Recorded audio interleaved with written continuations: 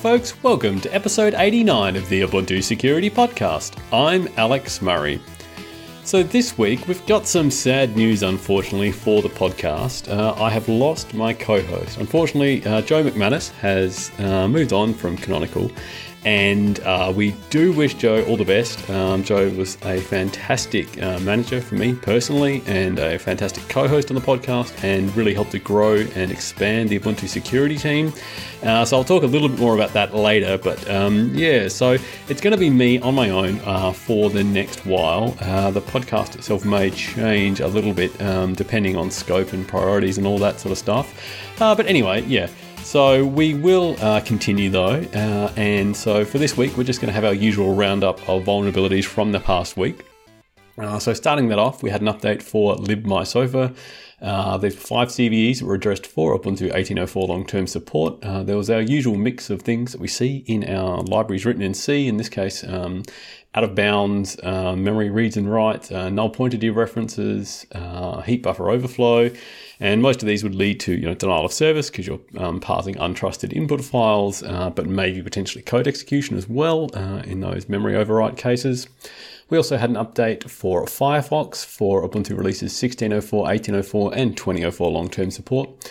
In this case, this was updating to the latest upstream version 80.0. And again, our usual kind of sorts of fixes that we see in web browsers, in particular, if you visit an attacker-controlled website, they could potentially perform a denial of service attack against you, or maybe install malicious extensions, spoof the URL bar so you didn't know, where you were actually viewing, be able to perform phishing or that kind of thing, leak sensitive info across origins, so cross-origin attacks, and potentially remote code execution as well. There was also some fixes in there for the embedded copy of NSS, which is the crypto library done by Mozilla, in particular for some side channel attacks against a couple of different crypto implementations there, as well as a fix for a possible race condition when importing certificate information into the trust store that could then have unspecified impact as per upstream. So yeah, that was fixed by the upgrade to Firefox there. We had an update to Squid as well for Ubuntu releases 16.04 and 18.04 long-term support to fix 4 different CVEs. That was done last week, but unfortunately this caused a regression for some users if you were using ICAP or ECAP protocols to do content adaptation. So that was fixed by another update this week. We also had an update for Crony for 1 CVE in Ubuntu releases 18.04 and 20.04 long-term support. In this case, Crony would create a PID file so that it would only run one instance of itself. Crony is also quite intelligent as such. It drops privileges, so it starts as root, but then drops privileges to be unprivileged, so that if it were to be exploited, you've got least privilege there. But unfortunately, it creates the PID file as root before it drops privileges, and it was then vulnerable to a possible symlink attack. So someone could go and create a symlink at the location of the PID file before Crony is started. That could point to somewhere else on your file system. Crony would then go and create its PID file following that symlink and potentially overriding whatever was already in the destination of that symlink. Traditional symlink attack there that was fixed for Crony. We had an update as well for NSS, so I mentioned that previously within the context of Firefox, but in this case in the system NSS as well. This was 1 CVE that was for NSS in Ubuntu releases 20.04 and 14.04 extended security maintenance, plus 16.04, 18.04 and 20.04 long-term support. In this case, it was to fix possible out-of-bounds read for the char-char20 cipher if it was performing decryption with undersized tags specified. That was fixed for NSS. We also had an update for Python RSA for Ubuntu 14.04 extended security maintenance. In this case, it would ignore leading null or 0 bytes in the ciphertext when it was performing decryption. And so that then could allow an attacker to potentially determine what was happening there. So that was fixed to basically just check that the length of what was to be decrypted matches the actual cipher block size, and if it doesn't, to reject it. We had an update as well for Django, 2 CVEs for this, for Ubuntu 20.04 long-term support. This did potentially affect other versions of Django, however, it depended on actually a change to Python, the underlying Python distribution. So in Ubuntu 20.04 long-term support, Python 3.7 is the default. And there was a behavioral change there compared to, say, 3.6, which would mean that directories that got created as intermediate directories, in this case in the Django cache, would have incorrect permissions. And so this, as I say, only does affect Django when used with Python 3.7, not, say, with Python 3.6, hence why this doesn't apply to earlier Ubuntu releases. But that was fixed for Django in Ubuntu 20.04 long-term support. We had an update as well for OpenStack Keystone, 4 CVEs that were fixed for that in Ubuntu 18.04 long-term support. All of these were around incorrect handling of various things like EC2 permissions and EC2 signature time to live checks as well. And finally, around incorrect handling of OAuth 1 roles. And in each case, you could end up potentially getting elevated permissions as a result. We had an update for NetSNMP, so I spoke about this last week. That update unfortunately caused a regression as well, which meant that the NS extended cache time attribute was not able to be set on the MIB anymore. So that was done because essentially allowing modification of the MIB could be used to perform a privilege escalation attack, which is what the previous fix was for. So instead, Upstream added a new cache time feature flag to be able to set this instead. So yeah, look out for that if you were using that feature. We had an update as well for FreeRDP, 10 CVEs that were fixed for Ubuntu releases 18.04 and 20.04 long-term support.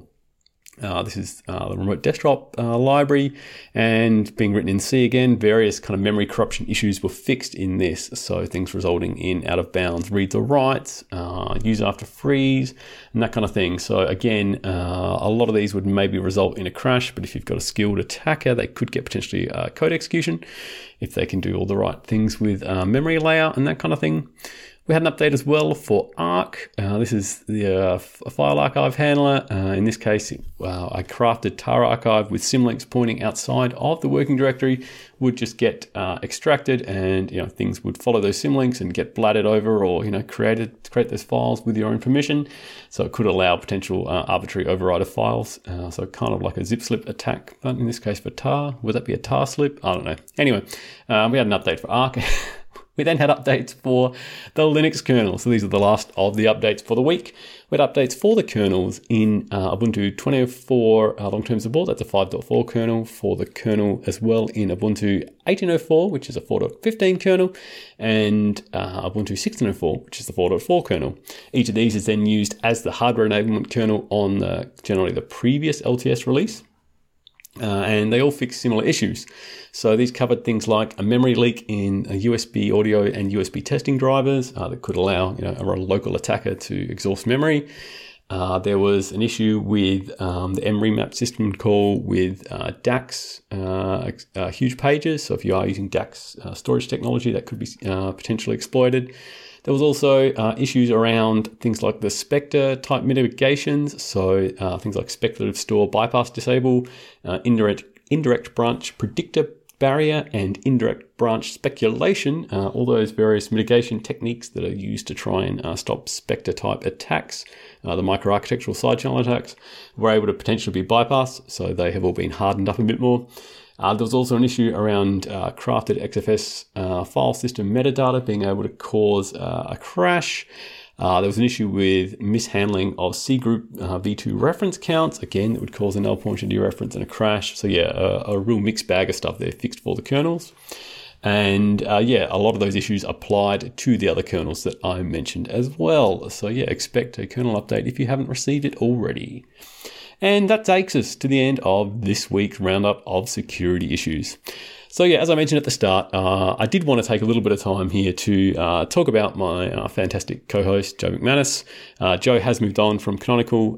I really just want to thank you, Joe, for everything that you did for our team and helping to grow our team and expand our team, the guidance you gave us. You had a real focus on customer and operational security, which has been a real improvement for our team, because obviously a lot of us are real kind of more software security nerds and Linux security nerds, and having that more, understanding of how our customers actually use things and deploy things was really beneficial to our team.